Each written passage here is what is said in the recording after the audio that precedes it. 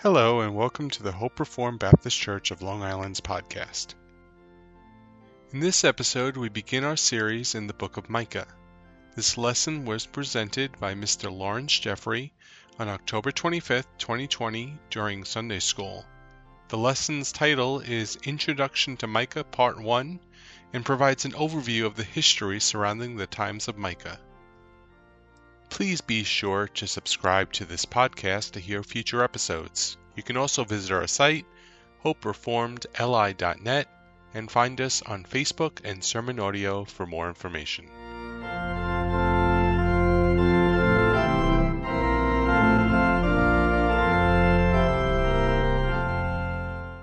So, as you see, I made the executive decision, I suppose, to go through Micah. I was debating what book to go. Kings, because I've yet to finish Kings. Yeah, I know, it's been, I don't know how many years since we started Kings. Micah, or I was asked about Daniel. Daniel will be a lot of fun, but Micah's pertinent, I suppose. And seeing as if we're going to go in order, Micah was a contemporary of Amos, Hosea, and Isaiah, obviously. But anyways, before we begin, let's pray and let's ask the Lord to guide us. All right, Heavenly Father, Lord God, we do thank you that you are our great and loving Father, Lord, that you called us to yourself, Lord, and saved us from this world, Lord God, from our sin that causes us, Lord God, to stumble in every way, Lord. And we pray that as we look into your word, that you would guide us and teach us, Lord. Help us to grow in understanding about you, Lord, about how you operate in this world, because you've taught us time and time again. You tell us to look at Israel and use them as an example for us so we don't fall into the same snares. Lord, we pray as we go through the prophet Micah that we would be able to do that it would affect the way that we live today. Father God, please shape us and mold us. May we see the face of Christ in this, that we might be more made into his image. It's in Christ's name we pray. Amen. All right. So, like I said, we're going to be going through Micah. And this is just an introduction, and I don't know if I'm going to get through everything today. No, I'm not going to get through everything today. Let me say it like that. I didn't even do all of the introduction yet. I only did a couple things. But I don't know if I'm going to get through what I did. There's so much background information that I think is important to understanding these prophets and this period, what was going on at the time politically in Israel and in Judah and the wider world, because at this time there was a reordering of things. God was reordering how the world was shaped itself, right? At this time, though, we'll get into that in a minute.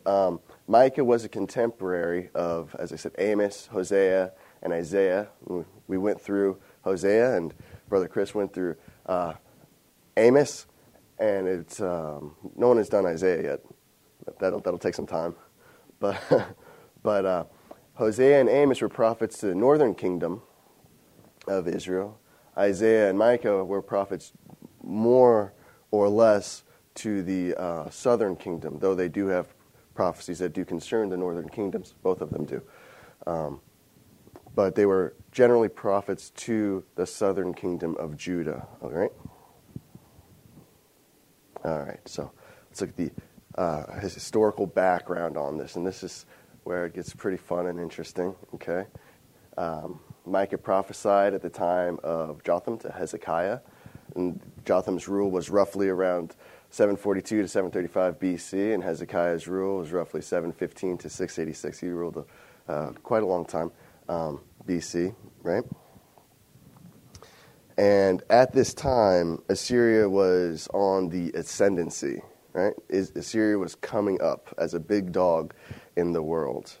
And under Tiglath-Pileser III, for short, we'll call him TP3, okay? TP3, right? And he ruled from 744 to 727. So he was ruling around the time of Jotham here in the southern kingdom. And his Babylonian throne name was Pul. You'll find that name in 1 Chronicles 5:26. So if you see Pul, P-U-L, that's Tiglath-Pileser III. That's TP3, right? And at that time, Assyria was doing something unique in the world, right? They were doing something that no one really had done before. And this is what I was talking about. God reordering the world, reshaping it. As we read our Bible, we see a very specific order to things in the world, right? There are civilizations, there are advancements, but generally speaking, even these civilizations, they're ordered more in the world of the patriarchs on a tribal basis, generally, right? They're ordered by families. That's generally how that area of the world is arranged. And after that, God leads the people out of Egypt. Egypt was one of those civilizations that we spoke about, but Egypt was still a small confederacy, we could say, right? But he led the people out and put them into the land, and they became a state, an actual state for a period of time. But they were still ordered more or less in the tribal sense, right? And then God gave them a king. And now we come into the kingdom of Israel. And that's another reordering of the world. And every time we see this reordering of the world, something happens. Well, at the very beginning when God ordered the world, not reordered, I guess it would be the first time. So he ordered the world. He created the garden, right? A place where that he would dwell. And we know from John Walton and from others that the garden is a temple, right? When God created this world, he created a place for himself, a house for himself. He created a temple, right? And in every temple of a god, what happens? There's always a statue put in there, right? An image, right? And so what did God do? He put his image into that garden, right? To keep it and to guard it and to tend it, right? So that's what happened. And then when God reordered the world in the patriarchal period with Abraham coming out, Abraham, what marked Abraham's time in Canaan? Who knows how Genesis divides it? What marked his time in Canaan? What did Abraham do? What was he doing constantly? He was building altars. Everywhere he went, he was building an altar. He's building an altar. He's building an altar.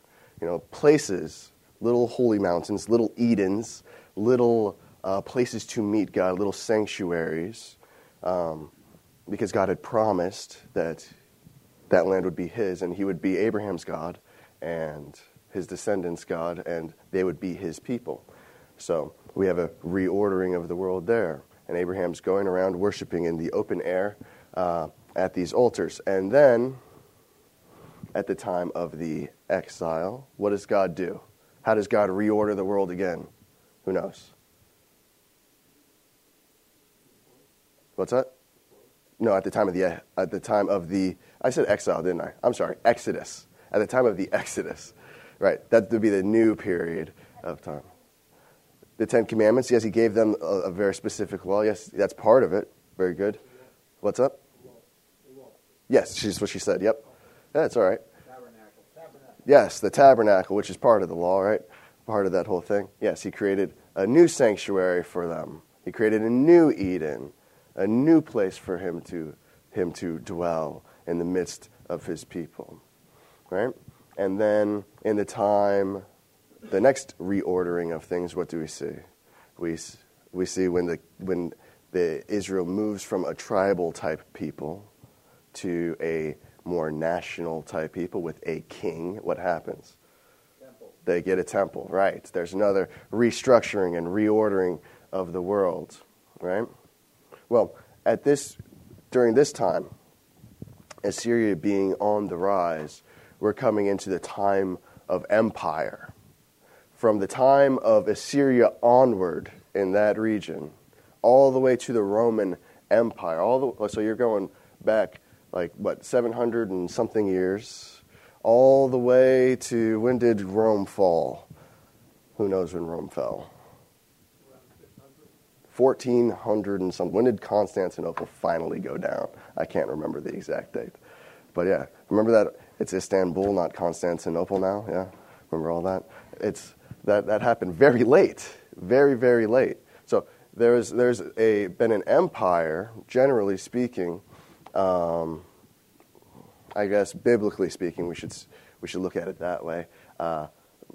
Rome became obsolete in the assassination of Nero's children, but after that, Rome was more of a nuisance than anything else. But in truth, though, there was no more Caesars after that.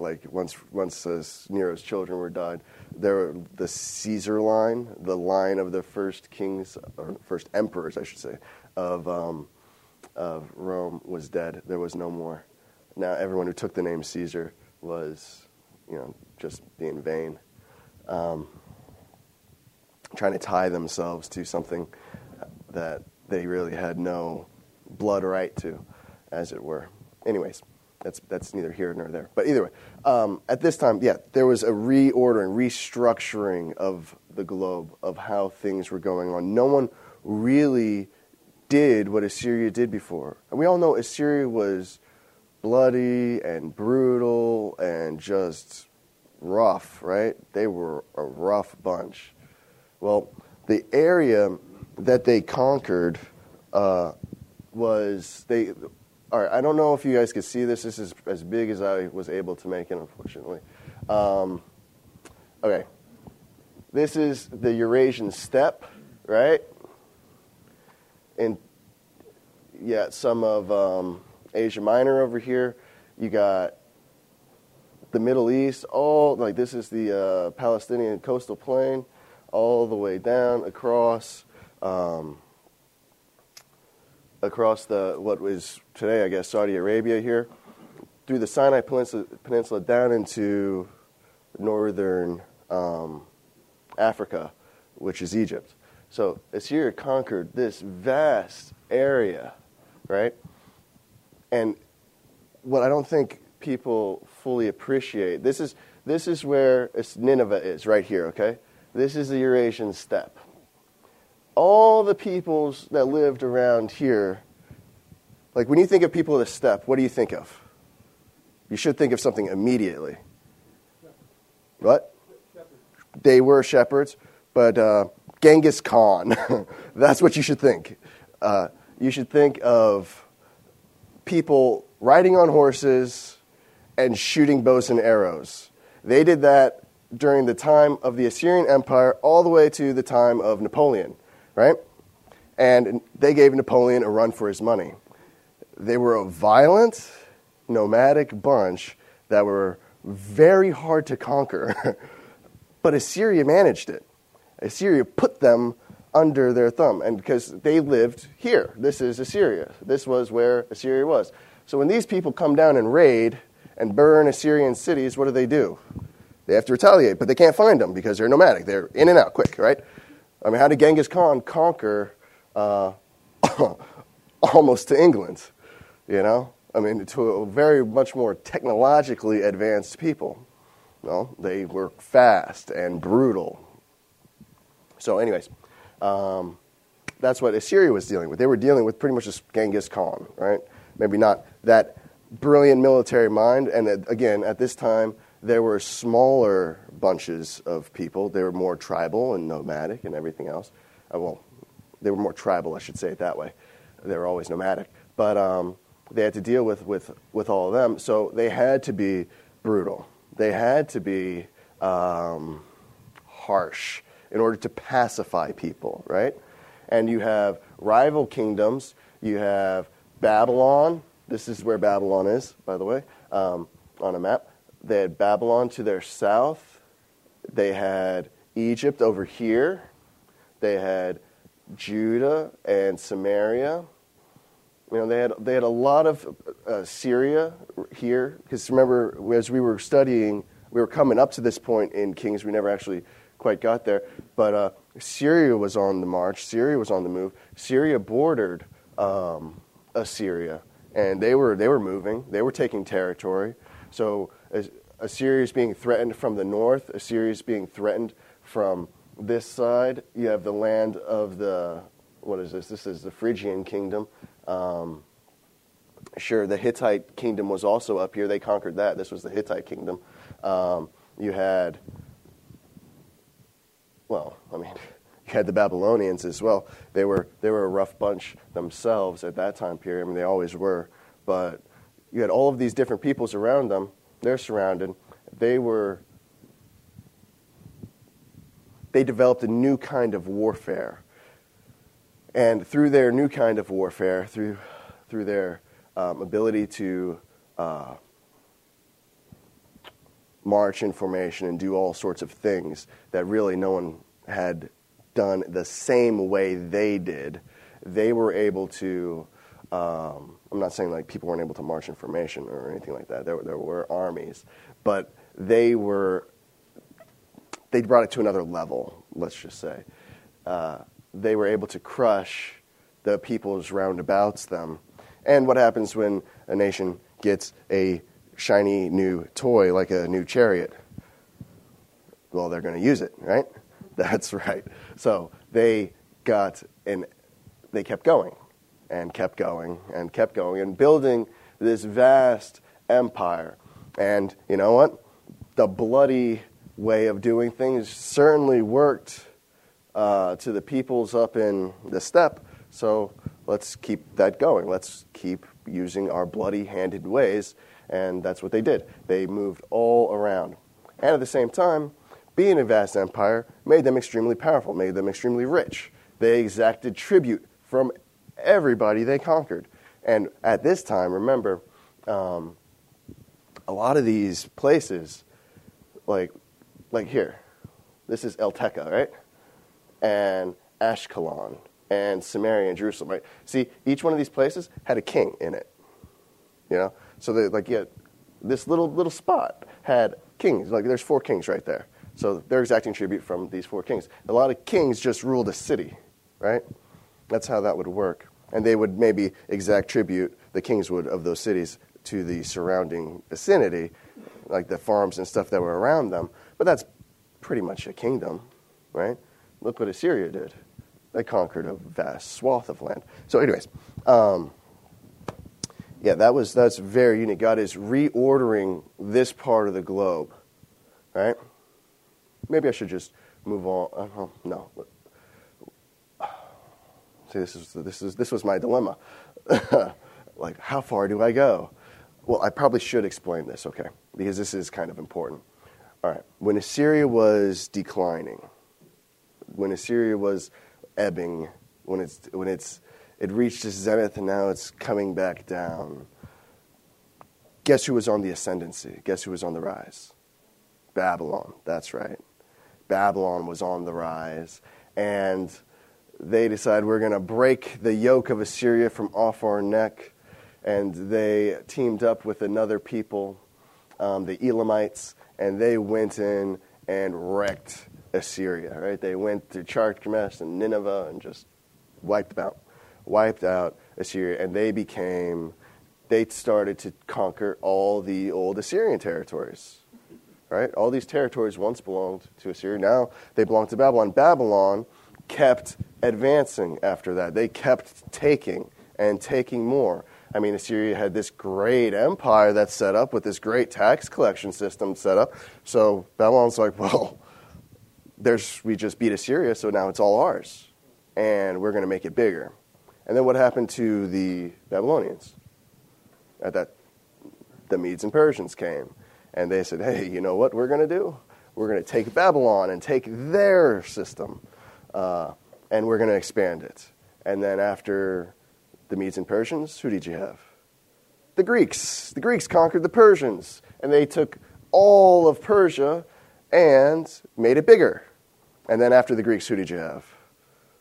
The Romans. And they did the same thing to the Greeks. So it just started. It started right here with Assyria. Right? So that's what I'm saying. There's a new order and a new structure to the world. Oh, and after this period, what happens? What's the central focus of that restructuring? What's the central focus of the restructuring of the world in the empire period of time? Remember, I said, what's the central focus of the Abrahamic period in terms of the restructuring of the world, right? He was building altars. How about the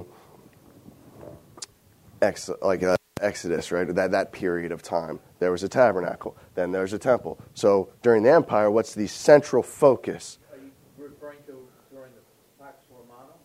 I'm referring to the whole shebang. The worship of idols? That's not the central focus, because God is always the center. Always the center. Good. You had Pentecost. That's after. That's another reordering and restructuring of the world. That's the new heavens and new earth, huh? The exile of Israel and then the rebuilding of the temple after that. Yeah, that was part of it. But God never came back to the temple, remember? Right. He never came back. His glory was never there. Where was God's glory? Where did God dwell? So there was no God on earth from Babylonian destruction of the temple Prophet? to the period of Christ. Prophet? But where was God with his, where was he? Where was God? What's, Oh, in yeah, he went off into exile with his people, right? Remember the prophecy of Ezekiel? He leaves the temple and he goes off across the river, across to where the people are in Susa, right? Isn't that what happens? He goes with his people. He goes with the remnant. He goes with them into exile. Now, there's no physical place, right, where God dwells anymore. And this is a great tragedy. This is a great sentence. There's an emptiness here, right? There's no Eden anymore, right? That was the hope. Where's the Eden? Where is it? And then what happened? Messiah came, right? The Christ came, and he tabernacled with his people back in Israel, right? And what happened after that? And Pentecost happened. Yes, exactly. So where is God now? He's the church, right? He is with the church. That's the fundamental reordering and restructuring. He's not in one place any longer. Now it's a new earth.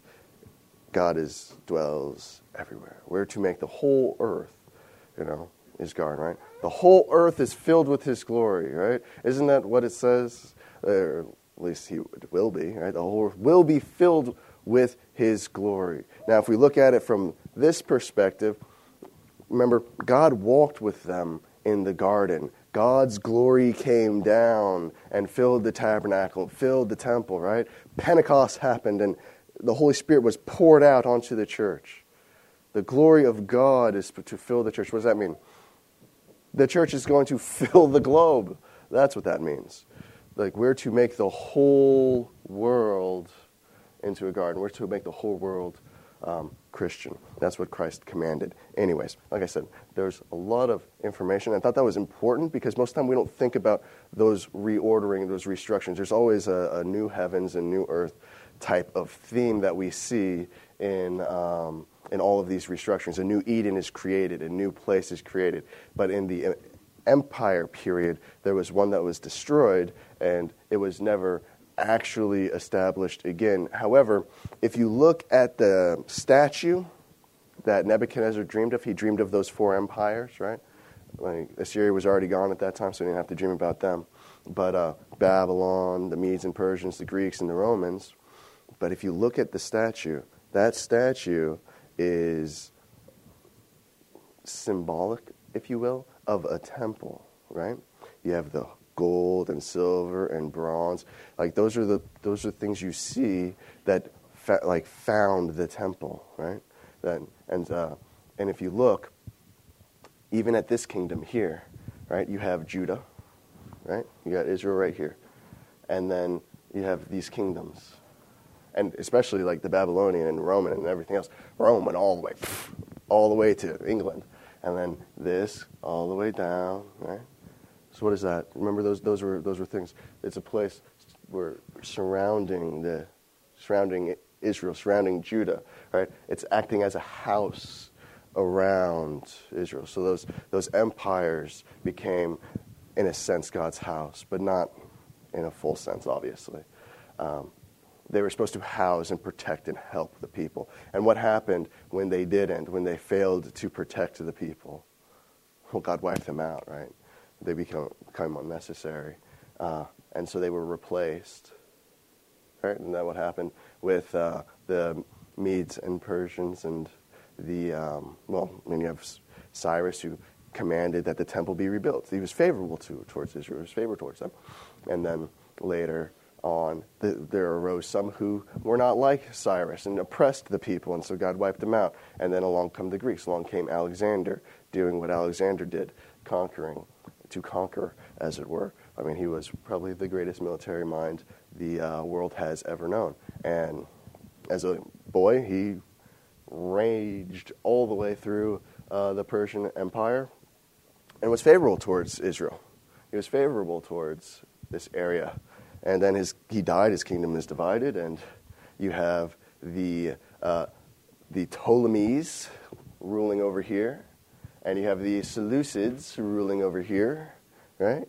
And in order to deal with each other, they have to pass right through here, right through Judah. So that spot in Daniel where it talks about king of the north and queen of the south and all that other stuff is right there, these two, the Ptolemies and the Seleucids, the Greeks who ruled Syria and Egypt. And as they're passing through back and forth and back and forth and back and forth, this was changing hands. They were paying tax to these guys. And then these guys would overtax them and it would be bad. And so then these guys would take them.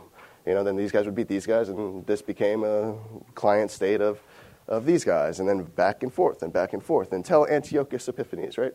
Antiochus Epiphanes is what was spoken about in Daniel. He was from up here. And he was trying to conquer down here. And while he was on his way, the Romans came in from over here and said, stop, enough. You guys got to knock it off. You don't, we're going to crush you. While he was over here. I said over here, but it was more over here. He came down. And then so what happened was he was ticked because he wanted to keep going, but he had to listen to the Romans because the Romans meant business. And so he marched his way back, and he was enraged. And as he passed through Jerusalem, he set himself up in the temple and said, worship me, I'm God, right? His name was Antiochus Epiphanes. Epiphanes, the epiphany, the manifestation of God. He said, I'm God, worship me. And the Jews said, yeah, no, we're not going to do that. And so he slaughtered hundreds of thousands and killed pigs and burned them on the altar and all of those sorts of things. And Daniel talks about the desolation, that's an abomination that makes desolate, the abomination of desolations, thank you. And that is what Daniel's specifically speaking about in Jerusalem, Antiochus. And so it was clear from that period that something needed to be done. And God gave Judah actually a reprieve for a period in the Maccabean era, right? Judas Maccabeus rebelled. Judas the Hammer. I love that. That's awesome. It's like Charles Martel is Charles the Hammer. It's great. That's probably the best epithet you could possibly have. In my mind, anyways. I just think it's really cool. And so he rebelled and was victorious for a period. And then that didn't last very long because then the Romans came and took over the obsolete Greeks because they were doing bad things and so on. All right, and then it happened to the Romans. Anyways, I'm getting a little off track, but I just wanted to clarify something about this period and the restructuring of the world. Okay, so from this period right here, not the period I was just discussing, Assyria pacified all of these peoples, right? All the way from the Eurasian steppe that crossed the Middle East down into northern Africa, thus creating this vast empire. Now, this became the way the world was structured all the way to the period of the Roman Empire.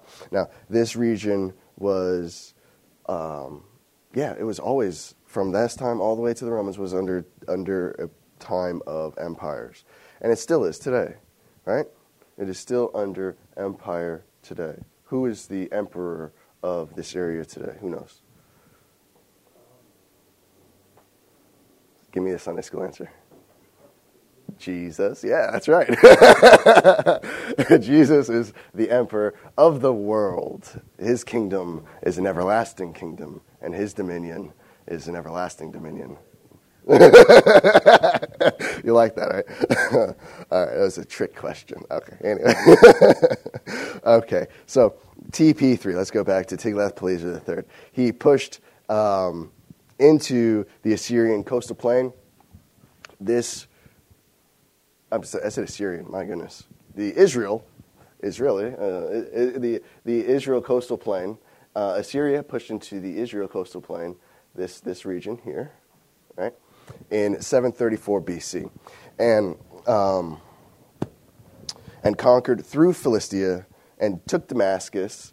In Damascus being somewhere over here, this area, conquered over here, and then took Damascus in 732.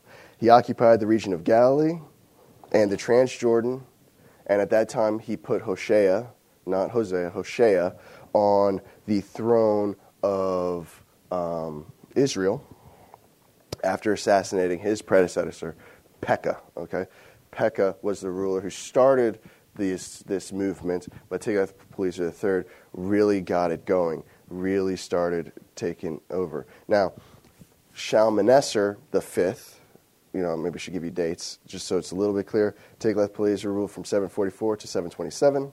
Shalmaneser, his successor, ruled from 726 to 722. He attacked Samaria from 726 to 722. That whole time he was reigning, he was attacking Samaria, and Samaria was finally fully pacified by Sargon II in 722 to 705, right? And Assyria at that time, that's the time they removed Israel's upper class. That they took the people of Israel and took them out of the land, and they brought in and they imported people from other nations and other races, and they had to be taught how to worship the God of that area because the wild beasts were killing them. You remember that account? So that's what was going on then. They had removed Israel's upper class and transplanted other peoples into the northern kingdom, and this put an end to Israel, the northern kingdom at least of Israel, as a nation. It was no longer a nation. Now it was merely a province of Assyria called Samaria. Right? That's when the northern kingdom became Samaria, and it was just a province of Assyria at that time, around 705. Okay. So, but during this time period, there were periodic uprisings against the Assyrian tributes, their taxes that they were exacting from all of these conquered peoples. And it caused Assyria to retaliate. Right? One of them we see in 2 Kings 17:5 through 6. Matter of fact, we might as well just read that one. Man, I'm not even going to get through this part. Sorry. I get off on other topics. But it's all connected, It's all important. And it's all, I don't know. Sometimes it helps to see things. Because a lot of times we don't think big picture stuff. We think, isolated details. And without seeing the big picture, that vast sweep of history, it's really hard to understand what God's doing in the world. That's the only way we can understand what God's doing now is by looking at what he did back then. And the only way we can know what he did back then is by looking at all of it, looking at the vast sweep of it. You can't just look at isolated events. All right, what did I say? I said 2 Kings 17.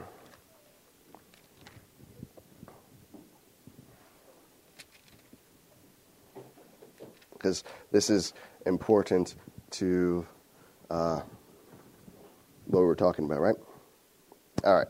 So, starting in verse 1, just so we get an idea. In the 12th year of Ahaz, king of Judah, Hoshea, the son of Elah, began to reign in Samaria over Israel, and he reigned 9 years. Okay. He reigned there because, as we said, Sargon put him on the throne, right? And then, after that, he did what was evil in the sight of the Lord, and against him came up Shalmaneser, king of Syria, and Hoshea became the vassal. I'm sorry, I said Sargon. It was Shalmaneser. He became the vassal and paid him tribute. But the king of Assyria found treachery in Hoshea, for he had sent messengers to So, king of Egypt, and offered no tribute to the king of Syria, as he had done year by year. Therefore the king of Syria shut him up and bound him in prison. Then the king of Assyria invaded all the land and came to Samaria, and for 3 years he besieged it. Right? That's exactly what we were just discussing. That's the period of time that we are dealing with, and from time to time there were these little tax revolts, these tax rebellions where they refused to pay tribute, and Assyria would come in and retaliate, depose the king, transplant some people, and put a new king on the throne. That's how Assyria operated. They just wanted their money, as every great nation, state, government does. So they just want their money. Nothing will come in between them and getting it, even if it means killing lots and lots and lots of people to get it. And they invaded in 721 to 720, and again from 714 to 701, right? And this last one, the one in 701, was the most devastating to Judah. Sennacherib succeeded Sargon II, and we know who Sennacherib is, right? He's the one that did this in 701, right? He's the one who came up against Judah. We read about it in Kings, and we read about in Isaiah, right? He's the one who blasphemed God and all this stuff. We're going to read all that because it's important to understanding this period, because this is when Hosea was prophesying at the time, but Micah was prophesying, Isaiah was prophesying, right? Amos was prophesying. This is that period of time, okay? Right. So, Hezekiah was, he was king of Judah, and he was paying tribute to Assyria, but he did that while maintaining moral uprightness in the land. He implemented all kinds of reforms. He purified the temple, restored the Passover, repented from the social corruptions that plagued Judah. He did that in response to Micah's preaching and Isaiah's preaching. We see that in 2 Chronicles 29 to 31. We read about Hezekiah's reign.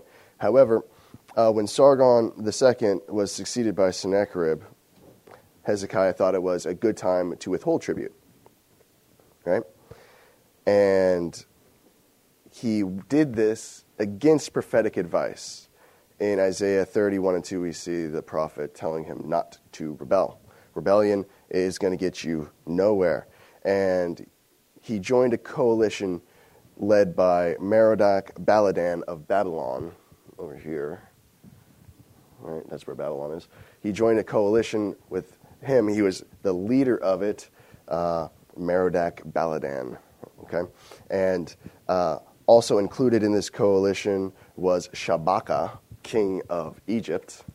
Right, I'm probably pronouncing these names wrong, but I just like saying them. Anyways, he is king of Egypt, and they all got together and said, you know what? There is a new king in Assyria. There's some confusion, because remember, Assyrian politics, like all politics, is a little messy. Sometimes people don't accept the results of elections, right? We see that, and cities burn, okay? Sometimes people didn't accept new kings, and other people thought, hey, you know what? He's just new to the throne. He's kind of weak. Let's try to get it. So he had to make sure that he was established as king in Assyria before he could deal with the outside. So other nations saw this and said, oh, now's the perfect time while he's trying to secure his reign that we could break away from Assyria, right? And Judah got caught up in this, we'll call it, for lack of a better word, patriotic fervor and said, yes, independence, freedom for all. Let's join with Babylon and Egypt and become free, right? And Isaiah's like, don't do that, man. That's a bad idea. No good will come of this. Don't join yourself to Babylon and Egypt. Don't do it. Don't trust in Babylon. Don't trust in Egypt. They're not going to save you, right? And after Sennacherib secured himself pretty quickly, and after he went down, reconquered Babylon, and that was a big thing over there. After he did that, he moved himself across and started in on Judah, right? That's what he did in response to the rebellion. Okay, so in response to the rebellion, Assyria reconquered Babylon and arrived in Judah in 701. He marched through, I'm just going to bring this over here so I could talk and point at the same time. He marched through Syria, down through Phoenicia, right, through the plain of Sharon, and lost my place. And then he conquered Joppa. You know where Joppa? Joppa's like right up over here. He conquered, over here, I suppose. He conquered Joppa, and then after that he moved through the Philistine coastal plain and over through Shepla. Okay, Shepla was right across here from Jerusalem, and it was a strategic location for Jerusalem that it was on the same level as them, and it protected Jerusalem. It was like sort of like a buffer, if you will, between Philistia and Jerusalem. It acted as a buffer city, and he took that. And he took that with relative ease. It was a Judean defensive city in Judah's western foothills, and we know exactly the path he took and everything that he did because we find like archaeologists have found reliefs, right? They have found reliefs of things, and this is something that they found, right? This is on a relief in that region, right? As for Hezekiah, this is Sennacherib. He wrote this. Well, I mean, he probably had somebody write this. But as for Sennacherib, the Jew, he did not submit to my yoke. I laid siege to 46 of his strong cities, walled forts, and the countless small villages in their vicinity, and conquered by means of a well-stamped earth ramps and battering rams, brought thus near to the walls, combined with the attack of foot soldiers using mines, breaches, as well as sapper work. I drove out of them 200,150 people, young and old, male and female, horses, mules, donkeys, camels, big and small, beyond counting, and considered them booty. Right? So he's conquering through Judah, and we know the path he took because of reliefs like this, because Assyria was very good at keeping records, and he conquered his way all the way through to the very gates of Jerusalem, right? Yes, and the 46 cities include the 9 that will be mentioned by Micah in 1:10-15, Lachish being the most important, right? As a matter of fact, archaeologists have unearthed in that region a mass grave of some 1,500 bodies that were covered in pig's bones and other trash. This is assumed to be an Assyrian army rubbish pit, just a garbage pit. They killed a bunch of people, threw their bodies in there, threw pig bones on them to desecrate them, and then just threw their army trash into that mass grave. Anyways, so while this was going on, Jerusalem was in the process of being surrounded, and we'll have to find out about the rest next week, unfortunately, because we're getting over time. Like I said, I had a lot of stuff to go through, unfortunately. Hopefully you guys find this interesting. I find this fascinating. This stuff is very cool. Like, just knowing the historical background to what is going on is very important, and I think it it helps shape things, especially when I start explaining next week.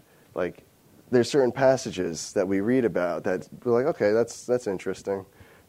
Like, Hezekiah gets sick, and then the Babylonian envoys show up, and he shows them, his army and his treasury, and Isaiah comes and is like, what are you doing?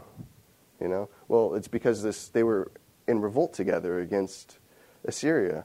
What he was doing was showing Babylon. He's like, look, I got enough gold and I got enough military might to pull this rebellion off. Let's do it. And what did Isaiah say at that time? He's like, you want to trust Babylon? You want to join yourself to Babylon? Then to Babylon you go, right? That's what he said. It's important, and that stuff's important. But this is the historical background to what was going on at that time when we read stuff like that. It's just interesting. And it helps us get a bigger picture, All right, anyways, so let's pray, and we'll close. All right, Heavenly Father, Lord, we do thank you, Lord, that you are a mighty, mighty, mighty God, Lord, that you rule all of history, Lord, that you have orchestrated it all in such a way as to, take it to your ultimate ending, to your ultimate conclusion, the final restoration of all things, Lord God, and the final day of victory when the earth is fully renewed and we are your people and you are our God in the resurrection, Father God. We do thank you for that great hope, the great promise that we have, Lord. And now as we begin to worship you, Father, we pray that you'd be pleased with our worship, that we would worship you in spirit and in truth, Father, that you would fill our hearts with exceeding joy and love for you, Lord God, that our worship would be pleasing to you, that you'd be glorified and honored in it. And it's in Christ's name we pray. Amen.